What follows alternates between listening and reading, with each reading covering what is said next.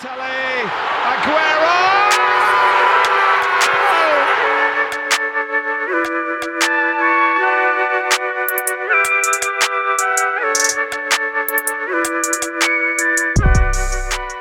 Hello and welcome back to another episode of the Plastics Podcast, a show where three American wankers determine alternate methods for American elections.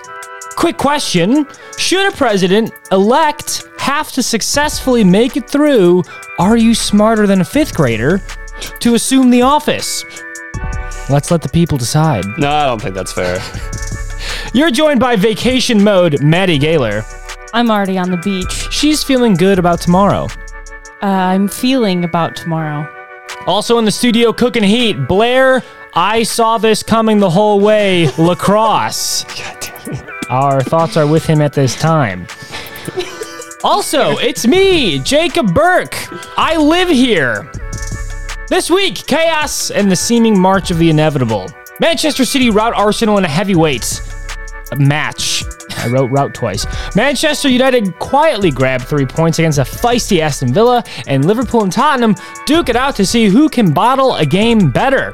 The moral of the story, folks, if you're coming for the king, you best not miss. This, Jerry Springer's impact on America, and why the original Super Mario Bros. Movie is better than the new one. A lot of interesting topics on the docket, guys. How was everyone's week, though? How are we all doing? Surprisingly, I'm doing great. Surprisingly. Okay. Why? Do we need to dig into that? No, man. Okay. I'm doing fantastic. That's good. The week was weird, but I'm great. How are you, Blair? I'm fine. How are, Blair, you're paying far more attention than I think me and Maddie are. How are the NBA playoffs? They're great so far. Yeah. What's happening? Been a lot of fun. What's happening? Break it down. We had a first seed upset, an eighth seed team, the Miami Heat, knocked out the Milwaukee Bucks. Okay. Oh, our That friend was is going to be pretty so excited. Surprising. Yeah. Yeah, Darren will be excited.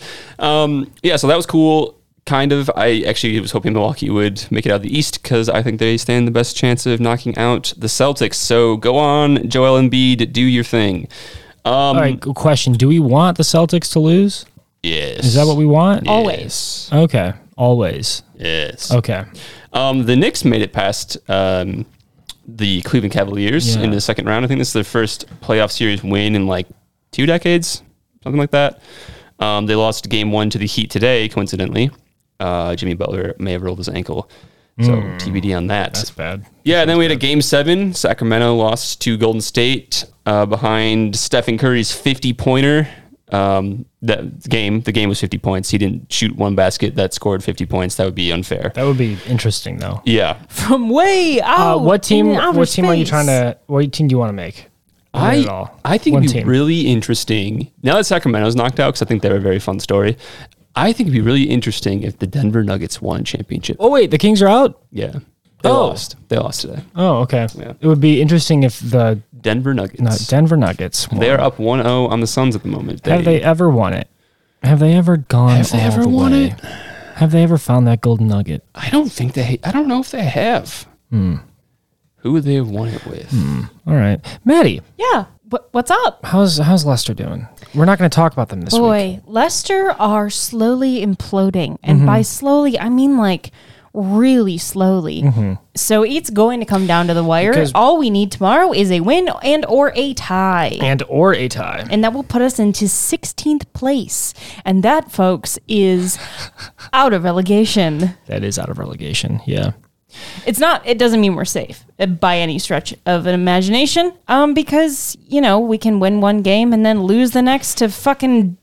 Right. Who did we lose to? We tied Leeds. Have you composed your ties relegation Leeds? poems yet? Or your promotion poems? Because we have 2 promoted teams right now. We have to do some promotion poems. I haven't written any relegation poems because it's just so tight. Right. So... Yeah, okay, that's fair. But we have Burnley and Sheffield that need promotion poems. Yeah. So. We'll start composing. Oh man, am I boring Sorry. you? No. I'm good. Okay. We'll each have to do a relegation and a promotion poem. I thought these were your things. I thought this was like a Maddie No. poem special. A troubadour. I'm pretty going sure all door to three of door. us did poems last Like year. we're going to watch you do caroling, but poems down the doors on our street. No. I'm happy to poem. We all do poems. Okay. You choose your scheme, your rhyming scheme, and away Fair we enough. go. Fair enough. We'll get that when we all know. Jacob? Everything's good. Yeah. How was your week? It was busy. I had a busy week. Yeah, work was busy. Would you care to explain what you do at work these days, Jacob? Yeah, you know the answer to that, Blair. No, I would not. No, I was just curious, man. I feel like we haven't gotten a chance to catch up in a little while. Question. It was a busy work week, and no, I'm not going to share all the details of my personal life. Dirty deeds? Yeah, I have a crazy personal life. I'm insane, dude. Wow. You don't know what I do behind closed doors. I work from home most of the time. It's very. He's crazy. Anyway, yeah, we had a busy match week, and we've got 3 to 4 matches that we've got here, and we're gonna start off hot and heavy here with, well, you know what? Let's just have the intro take it away, huh? They had been shredded for a quarter of an hour.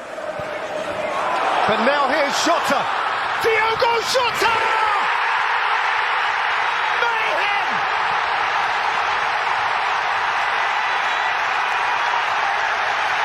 Liverpool threw it away, and then they won it all over again. Yeah, I love it when the cop comes together. It's really nice. It's nice. Jacob, can you describe to us the moment when Jota scored? What went through your mind? And then what actions did you immediately take? Yeah. And how is your foot? Yeah. It's a funny old sport, isn't it? The way this thing goes. I assume if you're listening to this episode, you know what happened. But if not, we'll recap it in a lovely manner for you. However, when Jota scored, I had abandoned all hope. Like, I should have seen this coming. It's my fault for having my hopes up for an easy win. This one's on me. And then I would personally like to thank Lucas Moura for doing what he did. It's great work, fantastic stuff on the field. I can't get enough of it. I don't know why you wouldn't just boot that thing to hell down the stretch the other way, but hey, who am I to question genius? And when Jota picked it up, I knew, because he had his head down. It was that gut feeling I had, and he put it through, and it's like, ugh! And then I got up, and then I immediately sprinted away from the couch. Hit the coffee table. Our apartment is small, and so we have a living room, and then trailing off on the right is just a thin hallway that goes to our door. So, yeah, I run, I hit the coffee table, I knock over a glass of water, I sprint down the hallway screaming, reach the front door, realize I can't go any farther, run back to watch the replay, and then smash my foot on the dining room table. It was quite the feat of athleticism. I managed to hit multiple things in a simple line sprint up and down All the while just screaming. after watching someone perform an incredible feat of athleticism. Wouldn't you just like to be our neighbors? Yeah. So, and then my foot still hurts, actually. my left foot still hurts. It's not a shock. No. You really kicked the shit out of that table. Yeah. So Liverpool 4-3 Tottenham in a game that was decided twice in extra time. Blair, you were so gracious to write the notes for this episode, and I have here, ha ha ha ha ha ha ha ha ha. I didn't write that. Oh no. Ha ha ha ha ha ha ha. That doesn't sound like me. I don't think that was me. You plead the fifth on that one? Fine. Okay, so Liverpool win it in the 94th minute, the fourth out of 6 extra minutes of the game, and I don't know. This is a weird game. This is a weird game. If there's a weird game that happens, this is a weird game, right? Yeah, it's always strange when you go up 3-0, almost immediately. The points, 3-0 almost immediately, and then see that fade away, and then just decide, Okay, Liverpool scored 3 goals in the first 15 minutes of the game. That's a goal every 5 minutes if you don't like math. If you're playing at home. So first of all, Only bested by Newcastle's performance. a game prior, which was 5 goals in 20 minutes. I think it's a goal every 4 minutes. Yes, which is wow. Then Liverpool decide to take the gas off the pedal off the gas. Pedal off the gas, yep. They stop putting the pedal to the metal. There you go. Mm-hmm. And Tottenham slowly but surely grow back into the game with a goal in the first half. Or if you're Ryan Mason, always had control of this game and were the better team and should have won. Right, he's just doing the manager thing. He's got to do the manager thing. Yeah, you know how like at your end of your reviews, you always have to give yourself like a satisfactory score? Like, I think that's the guy who's clearly the interim who wants a head coaching job. That's what he does. He's do you think he's going to get it? No. Oh, okay. Yeah, he's like their, I don't know, he's been their interim manager before. He's like there. He's for a 31-year-old, he's been in coaching for a while. So he's only 31. Yeah. He was born in the 1990s. I don't know. Okay. I'm sure people know, but I don't know. Anyway, Harry Kane scores in the 40th minute. Heung-min Son scores in the 77th, and then finally coming on and scoring his first goal of the Premier League season, Richarlison, in the 3rd minute of extra time at the end of the game. Congrats. You know, you can do the shirt pull-off celebration. You can do the shushing the crowd and the chicken dance and all that when you are pretty sure that what you've just done will win the game? Is going to why not win the game? They only brought it to a draw. Yeah, I know, that was my point. But when you're pretty sure that like what you've done is like the final movement of that play. Right. But when you play for Tottenham, until that whistle goes, I would just be cautious of doing all of that because, good Lord. I think that really does provoke fate, doesn't it? Because you take your shirt off, you get the yellow card for the celebrations, you do like the chicken dance with Son, and then not even a minute later, the ball is careening down the stretch and Jota picks up on an errant pass from Moira to Romero, and then it's once again all over. Okay, so we have to actually talk about some analysis here, right? Which is kind of tough. Now, this is not necessarily a new phenomenon, but Liverpool are playing with a new style, right? Mm-hmm. Back three. In this back three, we have Andrew Robertson as a left back / central left-sided center back, Virgil van Dijk and Ibrahim Konate when in possession. Then Fabinho and Alexander-Arnold shifting into a double pivot midfield. And then finally having I want to say like a 3 lineup, right? Gakpo drops back as a 10, sort of. And then in the case of this game, we had the boys, Curtis Jones and Harvey Elliott.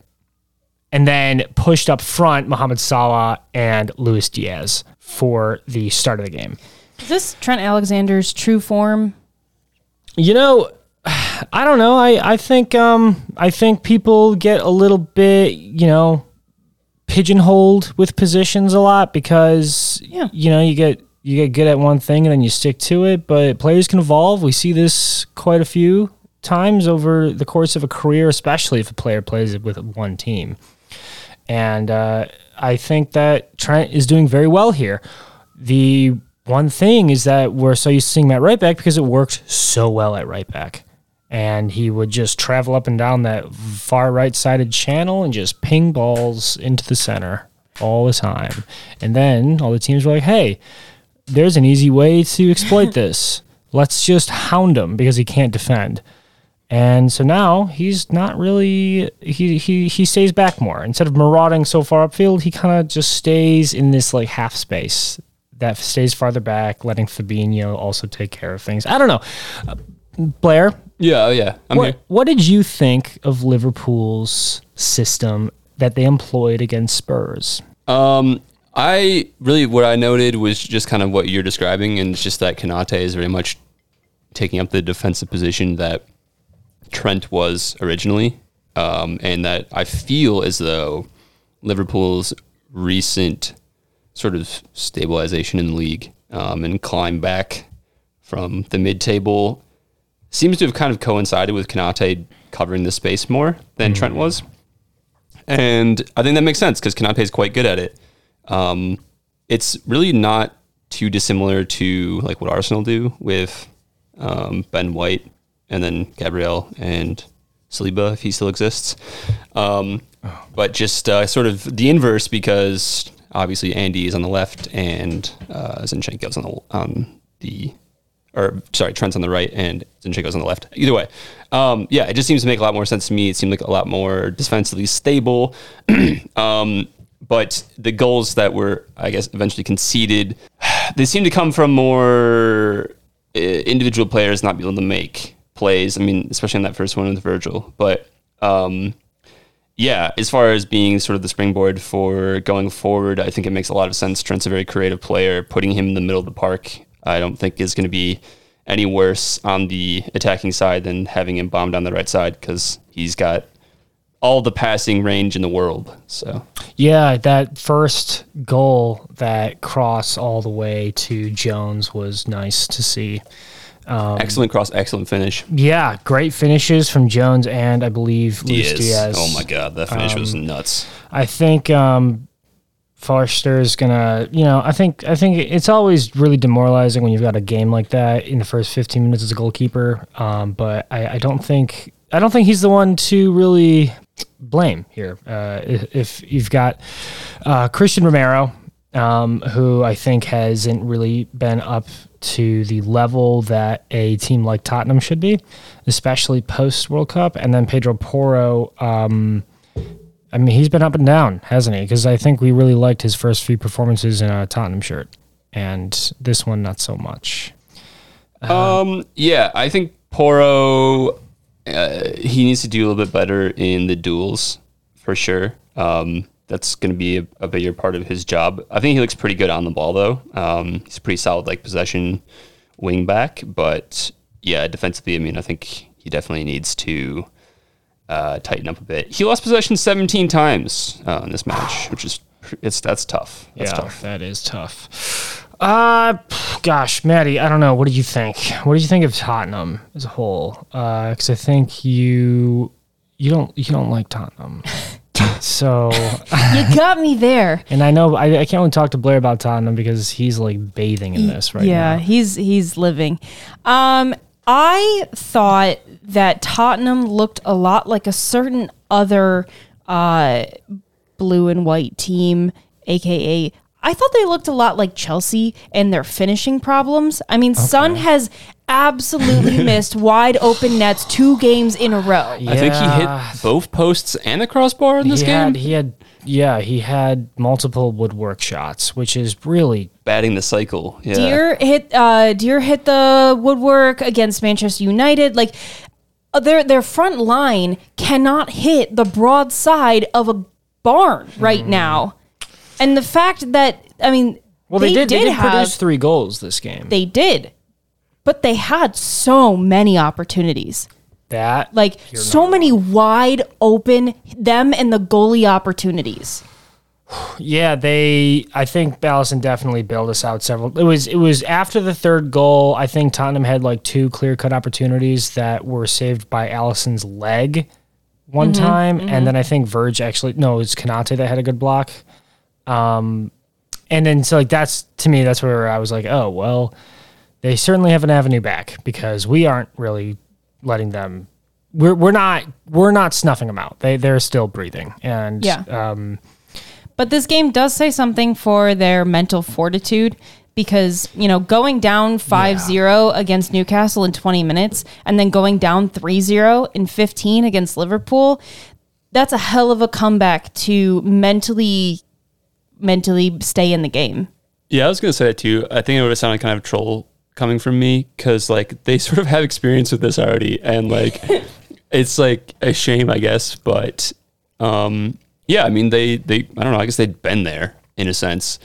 And I don't know, I think that the trouble for Liverpool is that they weren't really able to just it's a weird position to be in because a 3-0 lead really at any point in the game is just sort of like, it feels like this is over with. But to try to kill the game for the next 60, 75 minutes or whatever is like, that's a strange position to be in. It's definitely not, it's different from, I think, a Liverpool that have been present because usually they would just keep going. Yeah, and that's like, I think that's where Liverpool look most like the Liverpool I've come to know over the last, half decade, is they just keep coming at you. In this match, they didn't stop attacking, but they definitely started to slow down after the third goal, and I think that's where Spurs were able to get a foothold in the match and then start to retain some possession a bit, move the ball around the pitch, and just start to, complete some passes and feel like they can get into the flow of things a little more than they were in the first 15 minutes where Liverpool were just swarming them. Let me ask you this, because I think Liverpool are, especially this summer, at a bit of a standstill with where they want to go. Klopp loves using the old guard. Most of the fans are clamoring for new signings, and FSG is being wonderfully silent on the whole thing. So, center backs. Virgil van Dijk is looking a bit rusty, and he has been this season. Yeah. Do you, if you are, and this is both to you, Maddie and Blair, do you, if you're the sporting director, get a replacement with the intent in mind for that replacement to start over Van Dijk? Yeah, I think so. Yeah. Yeah. Okay. I think, sorry, go ahead, Maddie. He's a locker room presence, but he's also some games a hazard on the field. Yeah, I think like Verge is still very good. Yeah. It's not like to take away from that. I just think that like players do age, and I think that you start to reach this sort of inflection point when they're on their decline, where they go from being this super elite player where there's a lot of emotion and fondness tied up to the player, right? And it's hard to sort of start to phase them out. And then you hit a point where it's like, oh, okay, this player's not at the level we need him to be. And I think then it becomes sort of toxic, because it's like there's like these mixed emotions of like sort of, on the one hand, fondness, on the other hand, like starting to become like sort of bitter or whatever towards him. Yeah. And so like you just need to find a way to integrate the new player. I mean, like Konate came in, he was a great signing. He's a good player, but it's not like when they bought him, Joel Matip was needing a replacement immediately, right? So I think it's finding a way to get the target that you want, getting them embedded into the system, and then allowing them to slowly sort of start to rotate in and take in that starter position. Okay, so on the shopping list this summer, it's 2 midfielders, a center back, and a right back. I mean, it's absolutely a center back, right? Because right now you've got Konate, you've got Van Dijk, you've got Matip, you've got Joe Gomez. That the question mark should be there, yes. Right, and so like we talked about Van Dijk. I don't know how old Matip is. 31. They're all in their 30s. Yeah, no, I'm sorry, not Joe, but he's very injury prone. He's injury prone, and he's been very poor this season. I think in terms of tiers of what to get, when to get it, a midfielder is going above a center back. Center back's number 2. Yeah. Right back's number 3. So, yeah. Because we had we signed a guy from Aberdeen, Calvin Ramsey. And he promptly injured himself, which was nice to see. And so maybe the thought was at the beginning of this season that we'd see him a few times in like an FA Cup here and there. But you know how the season rapidly took a downgrade. So that's okay. Last question on Liverpool before we move on. Where do they finish? Oh, I was going to ask you that. Yeah.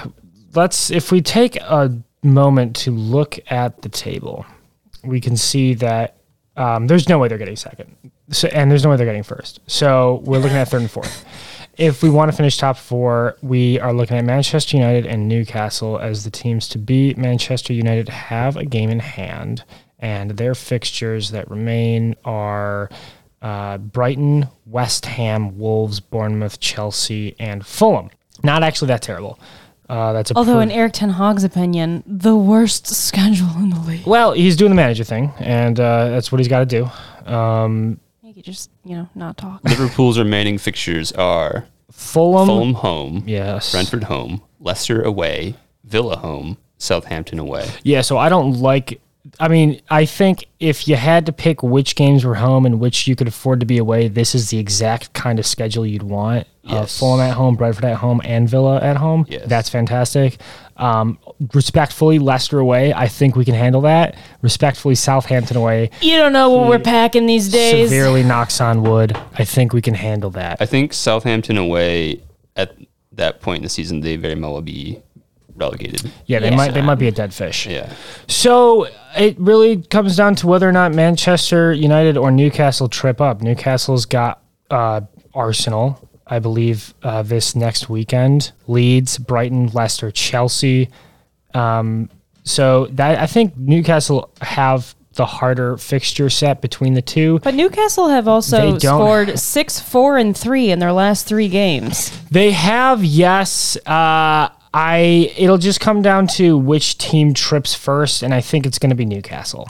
Okay. However, I will acknowledge that I said Newcastle would finish in the top 4 earlier in the season, and so I can't contradict myself.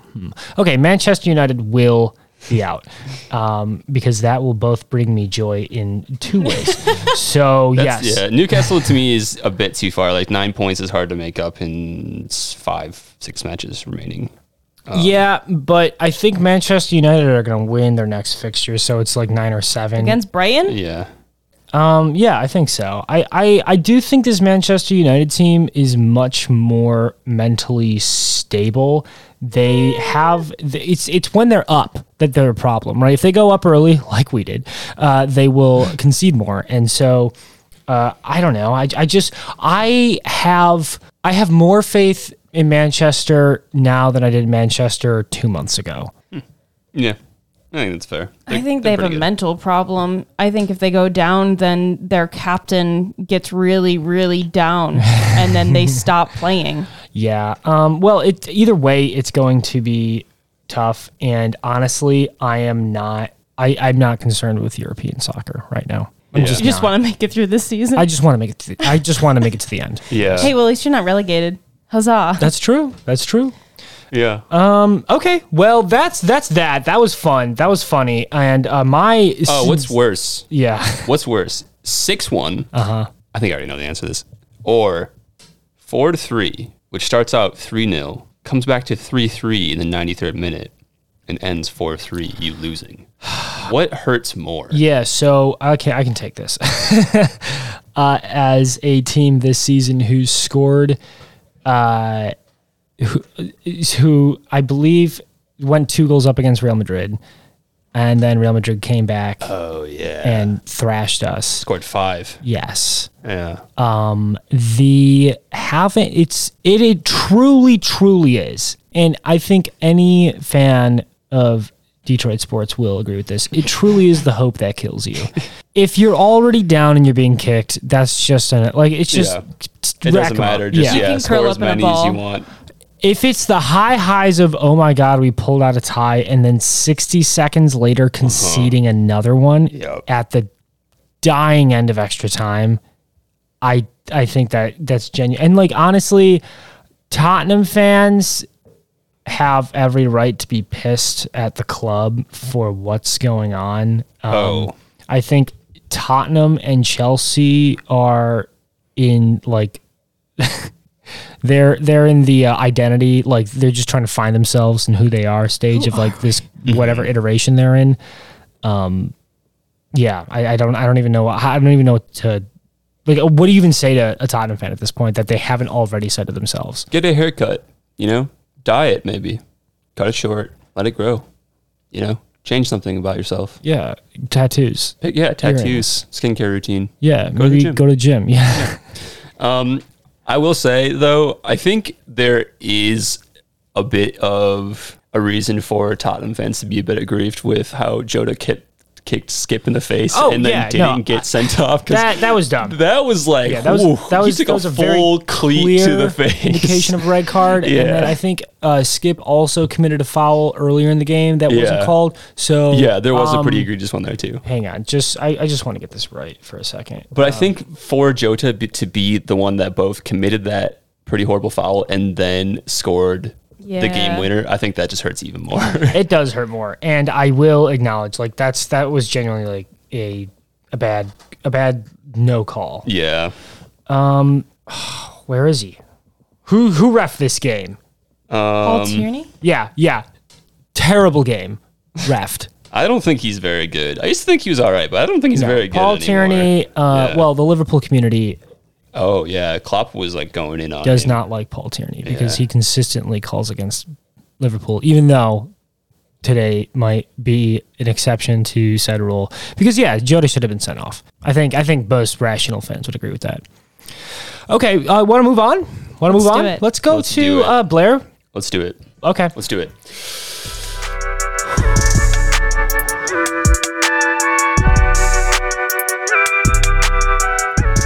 All right, we will take this live to our Arsenal correspondent in the field after hearing of a result early this week. Manchester City 4-1 Arsenal at the Etihad. Blair, how are the fans feeling out there? How's your head? It's raining out. How you doing? I think this was how I expected things to play out, despite my highest hopes and ambitions for the team. When you guys kept asking me when I'll say it, and I said I won't say it, it was because this exact scenario is what I always had in mind, and it's come to fruition. Now, I don't mean to...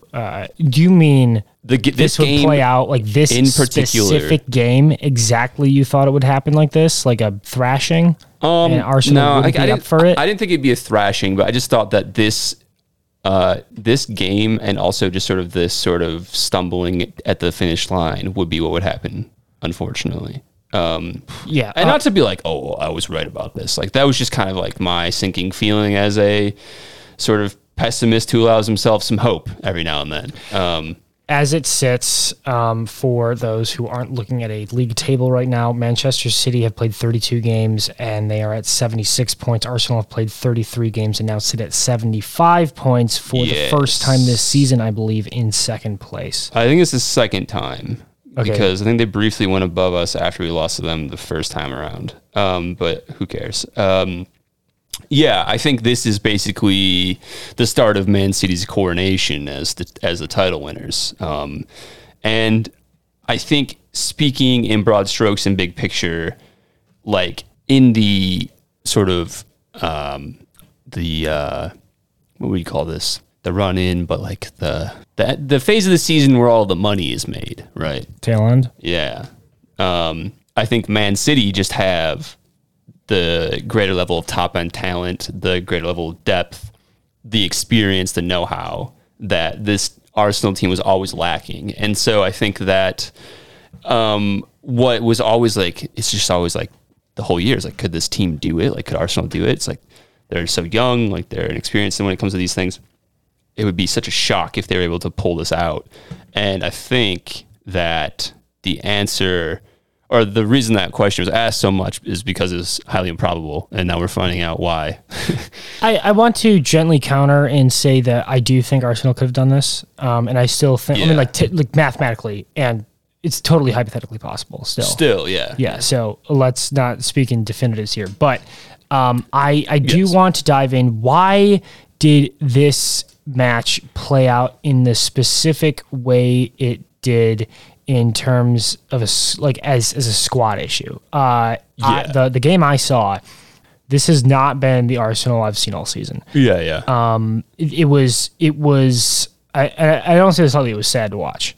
It was tough to see Manchester City casually playing around Arsenal. And honestly, if you're trying to frame this as an advertisement for the league, terrible. Yeah, because for sure. Arsenal put up this amazing fight all season long, a test of endurance as much as skill. And then I don't know. Was this just they were out of gas? Because it doesn't seem like that's an issue that Arsenal has. It all came at once. It's this feeling that I think has been kind of growing that like there's all these little rumblings like, oh, maybe Thomas Partey's playing with a small injury that's affecting him because he wasn't himself in this match. The midfield was completely overrun. They weren't able to sustain the ball at all. There's, I think, grumblings amongst the fans about Martin Odegaard sort of shying away from the big moments in these big matches and not really being able to take control and be a calm presence in the midfield. I think that's something I've seen in the past. And I think we were just pressed to death by this group. There's other issues with Saliba. I think he's like a really big part of the team. I think it's hard to see that if you don't watch a lot of Arsenal, but talking about center backs, I think they're just so important to how you want to play in the build-up. And when you lose something like that, it's incredibly difficult to maintain the same level of control and threat, because a lot of your threatening movements start with one of your center backs. A lot of presses start when, for example, we pass to Rob Holding, who's not as good on the ball as Gabriel or William Saliba are.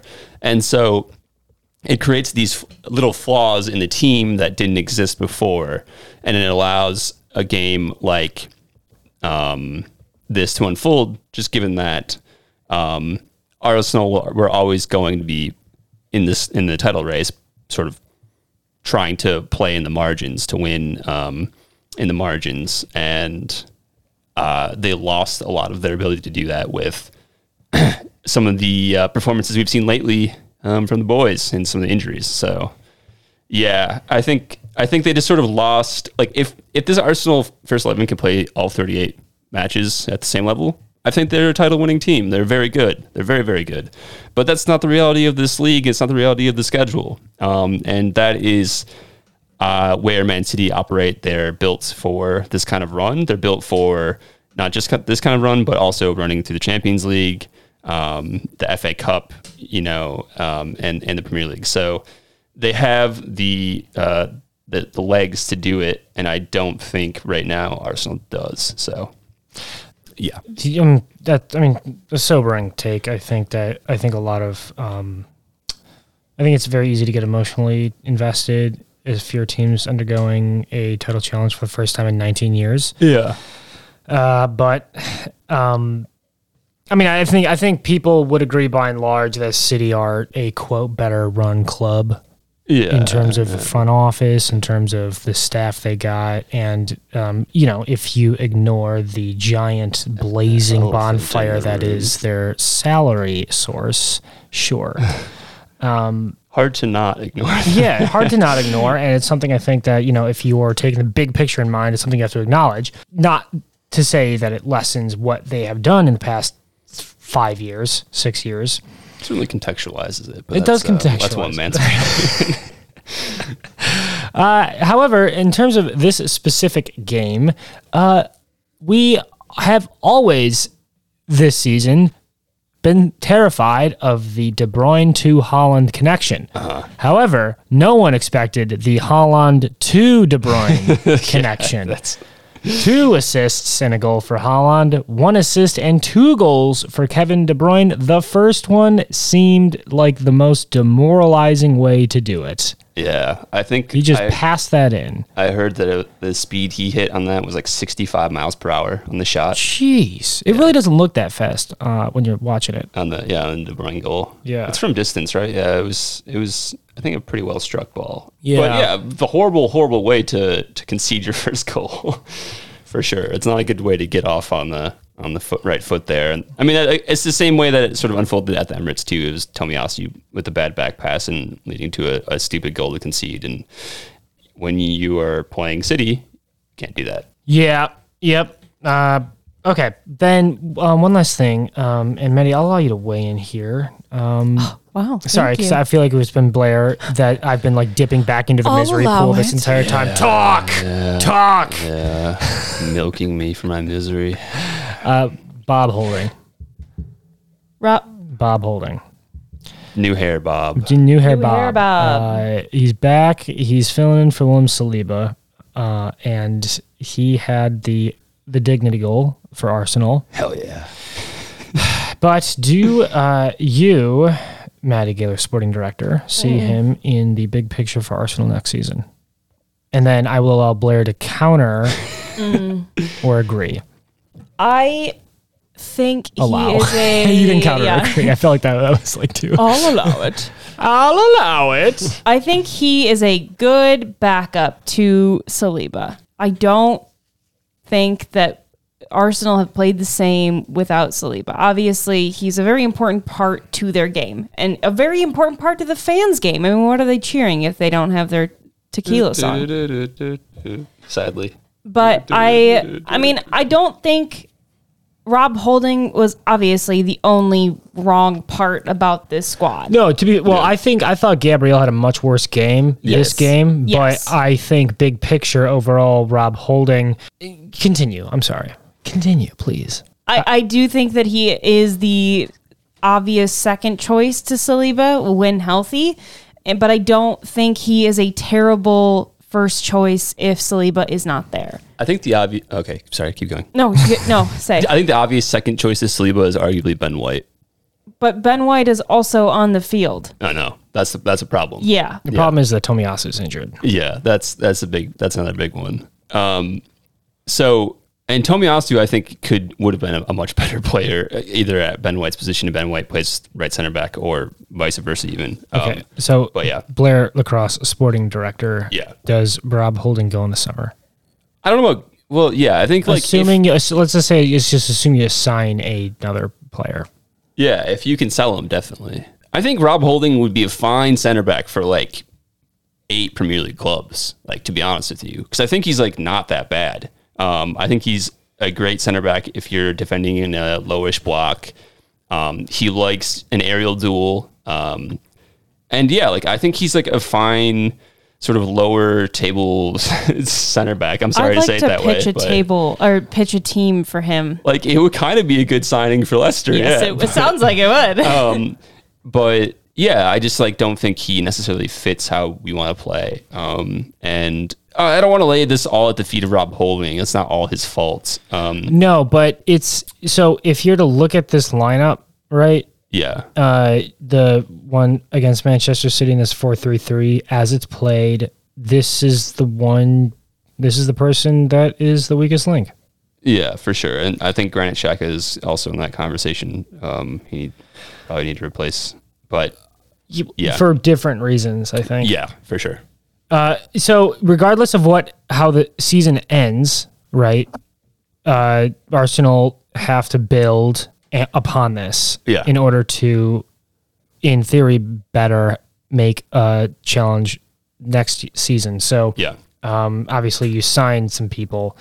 And my thought is Rob Holding is the thing that you sign away to improve your depth, right? So I just, if you are making a title challenge run, you have to think there will be an injury crisis that happens at a very inconvenient time at some point in the season. And so now we have to deal with that. And this, if anything, this has made something quite clear. We now know where the leak is. We have them all. Yeah. I mean, the crazy thing about this team too, is that, I mean, they did also have that with Gabriel Jesus. And they sustained it. Like they were able to roll that punch. And I think that Saliba one is just one too many for them for this year, you know? It's unfortunate. I mean, like I'm looking at the subs and Trossard, great signing. Arguably should be starting. Jorginho, yeah, I like him. Yeah. And the fact that he didn't immediately slot into a starting position, I think is a good sign. Emile Smith-Rowe, potential, right? Yeah. Eddie Nketiah, sure. Yeah. Reece Nelson, jury's out. Yeah, it is. So, but yeah, you've got Kieran Tierney. He'll probably go in the summer. He'll probably go Saliba, Tomiyasu, and I don't know, Mohamed Elneny. Is he? He's the hype man. He's the hype man? Yeah, he's the guy that everybody likes to be around. Okay, so he's got the mojo. He does, yeah. Okay. He also tore his ACL, and the club only kept him around just because they wanted to do right by Mo. People like him around there, so he's the locker room entertainment. He is literally getting his salary off of vibes. Yeah, exactly. He really is. I think he got like a salary cut. He had his contract extended for a year for his recovery, but he's just around because people like him. Hey, that's not necessarily a bad thing. Okay, so yeah, I mean, is this guaranteed? Is this the table? I think it is. Okay. The nice thing, like, I kind of feel a little bit calmer now about this table because now it is City's to lose, I guess. Yeah. Where it definitely felt like it was Arsenal's to lose before. I think it's just like something about being in first. It's you aren't going to look behind you while you're running a race and you're in first. Okay, here's the thing though. They can truly feel inevitable. They do. They have feel this like presence it's terrifying. The thing about them too that's different from City teams of years past is that they're so much bigger and more physical than I remember them being. Their back line is basically all dudes that were like center backs. They really are only using center backs. Yeah. And Kyle Walker. Kyle Walker comes in for Nathan Ake. He's been really good, probably their best defender this year, arguably. And it's just like Kyle Walker comes in. Like, they have Kyle Walker to come in. It's like, damn it. I don't know, man. John Stones has had a fantastic season. Yeah, and Diaz, I think, came in and basically stabilized them. Do you want to name the entire team? Let's go. Like, yeah, they have a bunch of good. This is why, though. I think this is why City have so many good center backs, because they realize how important they are to how they play. I think that's a very defining aspect of them as a club. If you can't hear that, it is pouring rain in New York City, and our air conditioner is just getting slammed by the raindrops. But it adds some nice ambiance. Light a candle, have some hot cocoa, get some soup. Anyway, continue, Blair. Hot cocoa soup. The thing is, they signed Haaland, but they also signed a backup in case he didn't work out, who is also working out. Yeah, he's very good. Like, Julian fuck. Alvarez is very, what are very you good. supposed to do with that? Yeah, I guess the secret is getting a bunch of fast, Money? technically able center backs. Oh. And you're fine. I mean, Yeah. they all... I guess Diaz is like the slowest one, but they're all very fast still, and they all are ball players. So I guess it sounds stupid, but sign very good players that can fit into system roles that require different systems, and you'll be fine. I mean, Pep's done like 3 systems this year, so...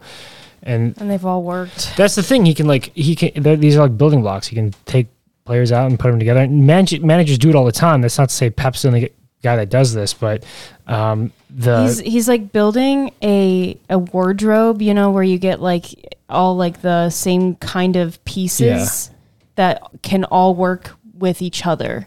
Yeah, exactly. When you're packing to travel.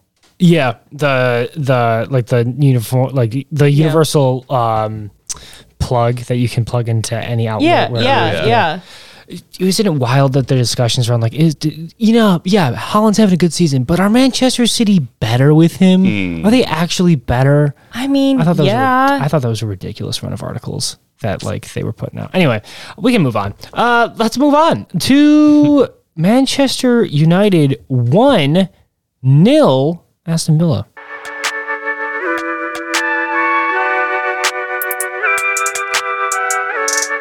Transition. Stop saying that. All right, Blair. God. Let's go off your notes here. All right, Blair. All right, Blair. Talk some more. Manchester Blair, United wanted to I'll attack down the left and found most of their success on that side. All right, I'll bite. Rashford's position is slightly biased to that side. Is Rashford a left-playing striker? Or is he a left-playing center forward?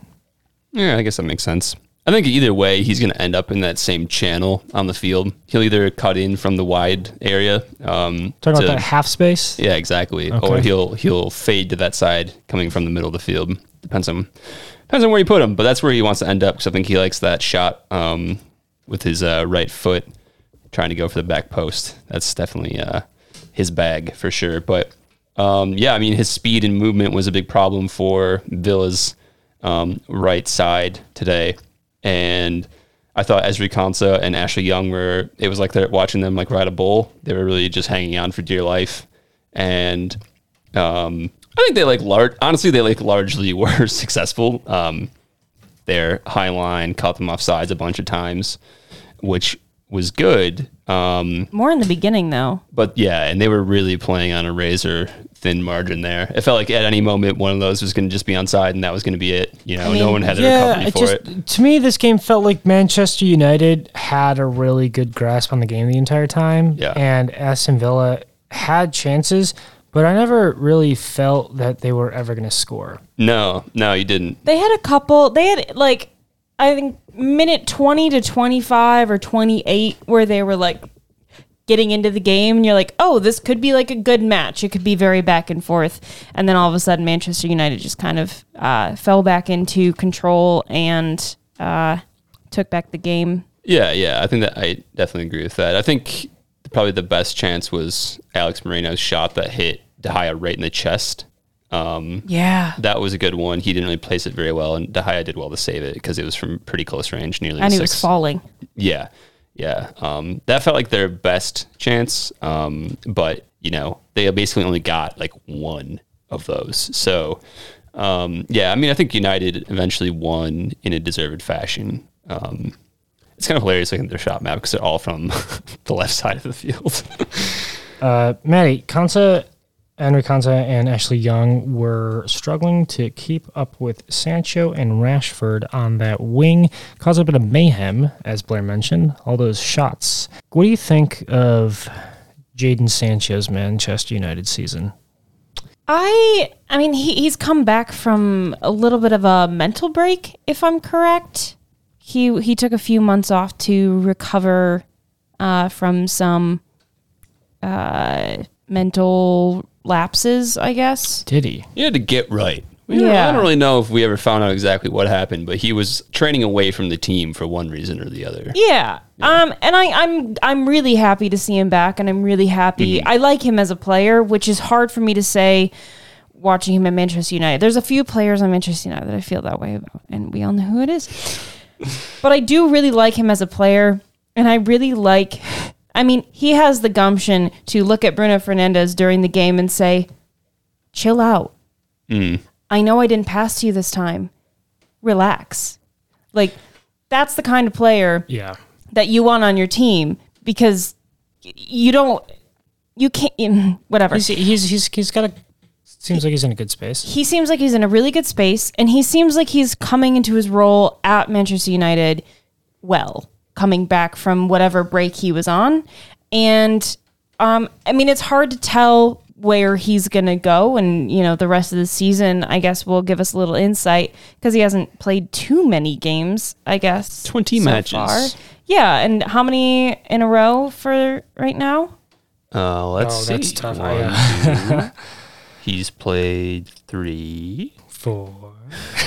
4. He's been back for 2 months, I think. I think 6 he's also in matches. in a position where he has to compete with several other people, Anthony notably, and now that Erik ten Hag is playing Bruno Fernandes on the wide spaces, that's strange, but still don't like that. Yeah, never will like that. It's strange, and it works sometimes. Yeah, it works when they're winning.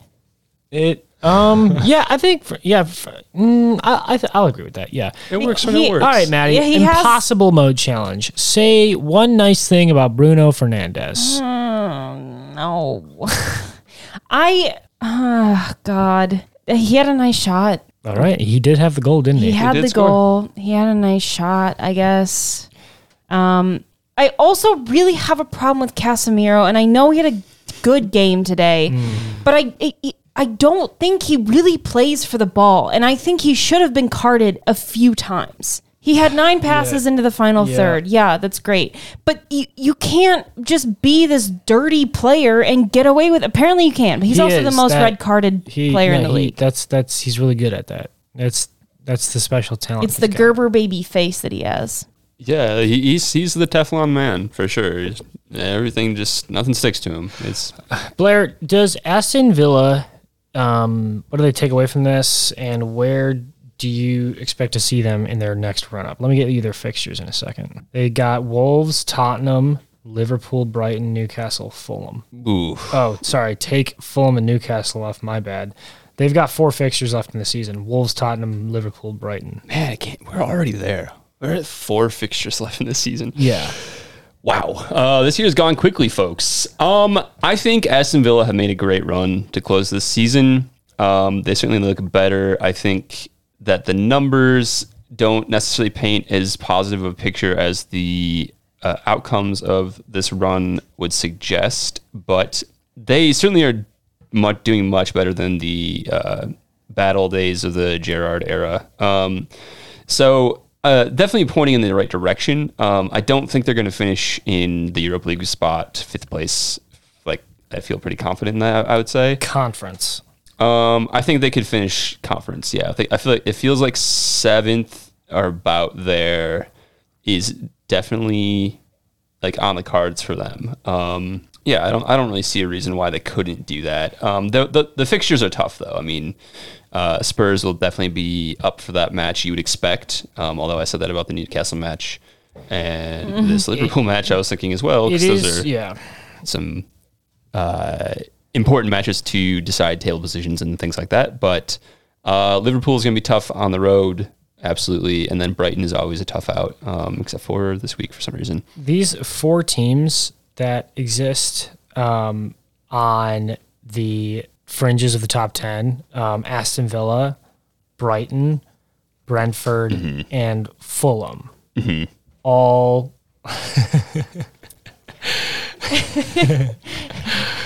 Our roommate just walked by. Our roommate just walked by. To our recording studio.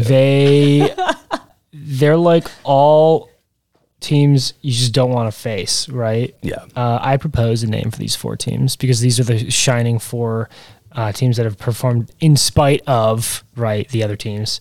The Goon Squad. Okay. I like it. Okay. Now, will these teams always be the Goon Squad, or is it the teams in these places that will be It's the the Goon teams Squad? in these places. This is an ever-evolving squad of the Goons. Of the mid-table. Yeah. Okay. Yeah. Okay. Everyone else, Crystal Palace. Oh, Crystal Palace are above Chelsea? Yeah. Oh, well, they've got 2 games. Let's talk about that. Anybody want to talk about that? Crazy. Yeah, so Aston Villa, you think they'll finish above Tottenham, guys? Yes. Follow your heart, Maddie. No, I don't think so. They're tied for points right now. Yeah, I don't think they will, though. I think Tottenham's remaining games, they should pick up a good amount of points from them. I could have just said what they were because I was looking at them, and I decided not to. Aston Now, hang on. Villa, One of them is Aston Villa, Brentford, Tottenham. and Leeds Aston Villa Tottenham will be a fun one to watch. Yeah. I think we'll have at to. home in Aston Villa. Yeah, in Birmingham. Yeah. The Peaky fucking Blinders. Wow. Till Miss Shelby says hello. So many hats with knives. Nope. No, that's what they had. Hats I know. Or knives with hats. Does the hat Okay. become defined by its operative mode or its secondary mode? Is it a hat or is it a knife? Is it? Because you wear it as a hat. You do wear it as a use hat, it as a but knife. you use it as a... Yeah, you're not really wearing the hat for the hat's sake so much as you're wearing it for the secret knife's sake. Hey, So- Zach, we have a question for you. Yeah, really. If you have a knife in your hat, is the knife wearing the hat or is the hat wearing the knife? Have you seen the new Mortal Kombat movie? Have you seen the new Mortal Kombat movie? No. Has anybody? I think... Yeah. Okay. I have. Yeah. Okay. You know the guy with the hat that cuts people's head off? Seeing as I haven't seen the movie, no. Yeah. Okay. Not In- like a sombrero. Yeah, that is a knife all the way around. Oh, So, that in answer is to your a- question, yes. Fantastic. Ladies and gentlemen, Zach's debut on the Plastics Podcast. My next question here. Did any of you watch Jerry Springer growing up?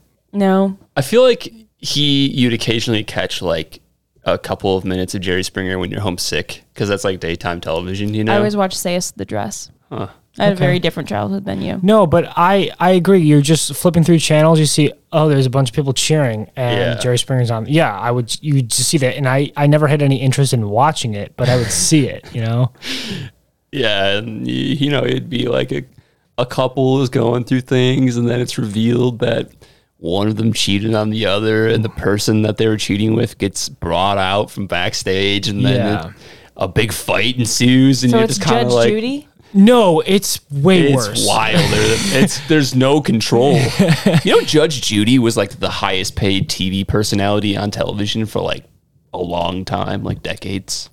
She's making like 40 mil a year. She's loaded. Yeah. I mean, she's got to listen to some bullshit all day. She's still alive? Yeah, she is. Yeah, she's still on TV. She's still on TV. Yeah, man. Nice. I thought she retired.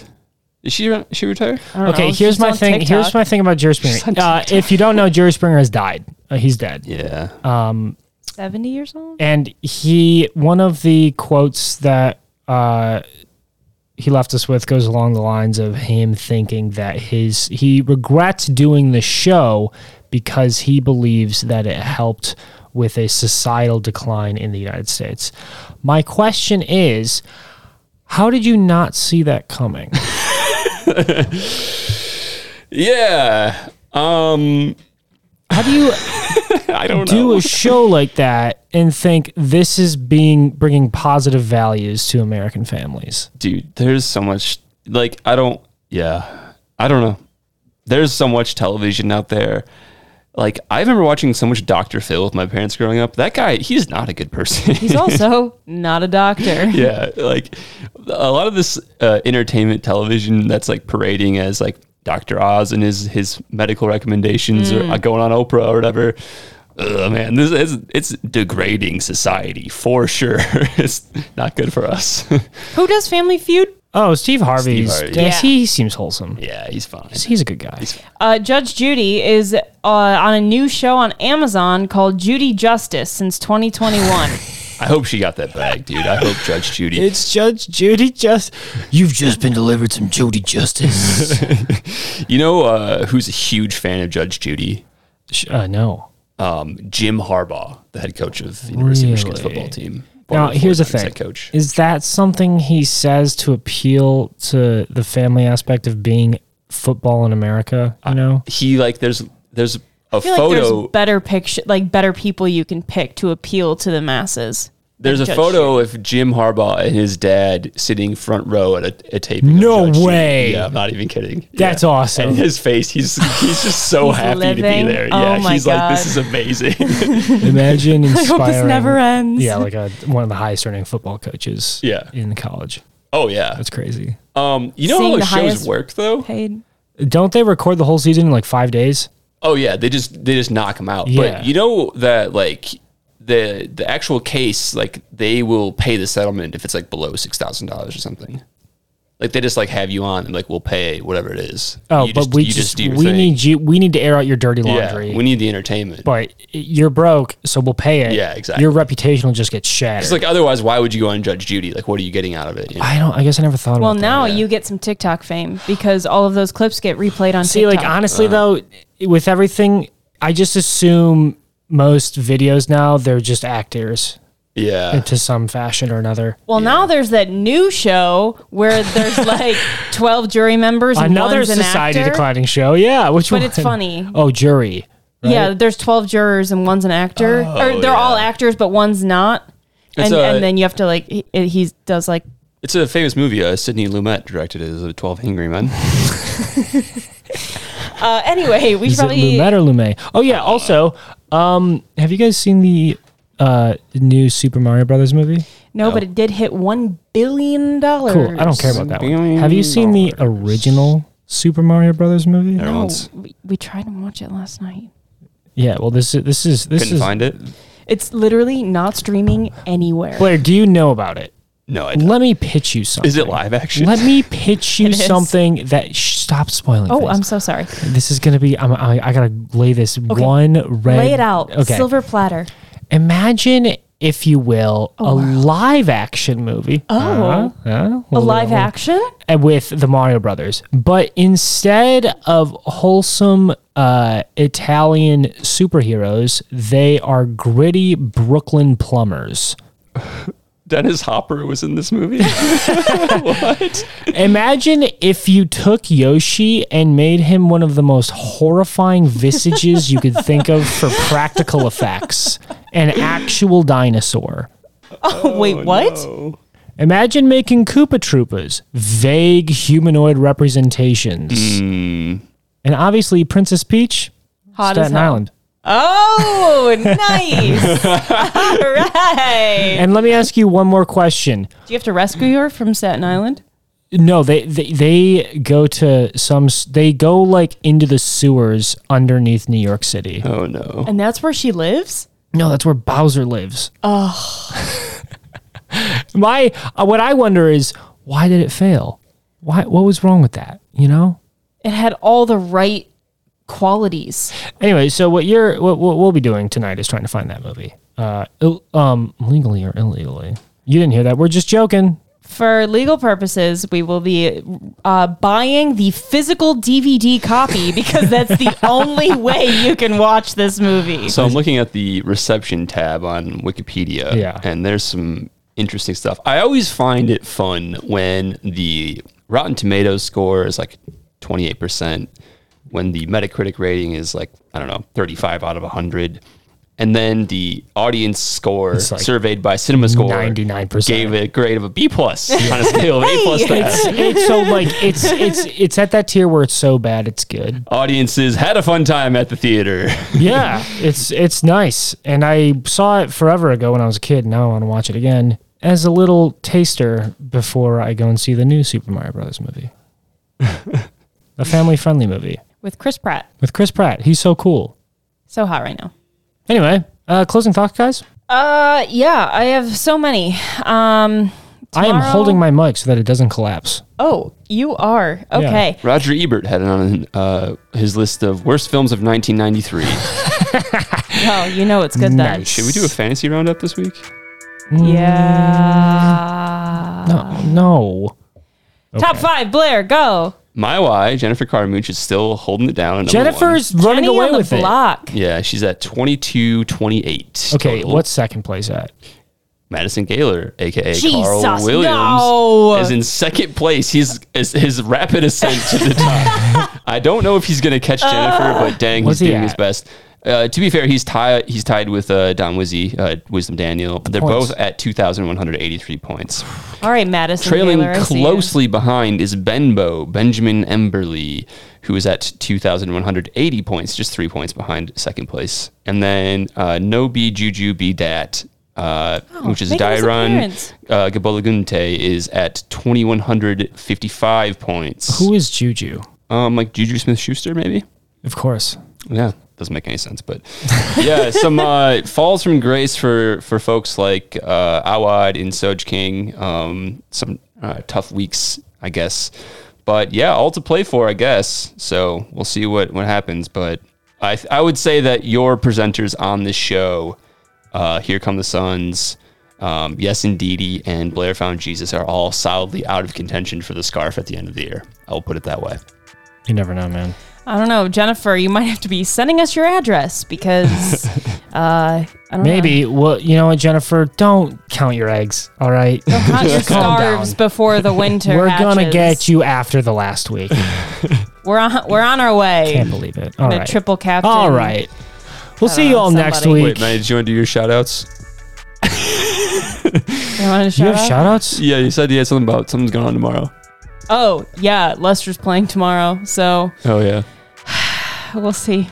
All we need All right. is... I'll wrap it up. We've tried to end this episode 3 times now. Third time's a charm. Yeah, that's it. Have a great week. Cheers. Follow us on Instagram. I mean, if you're listening here, you probably already do. Yeah. Love you guys. Anything else, Jacob? No, I'm good. All right. I'm trying to corral us. You're corralling us? I didn't mean to hit that. Disaster.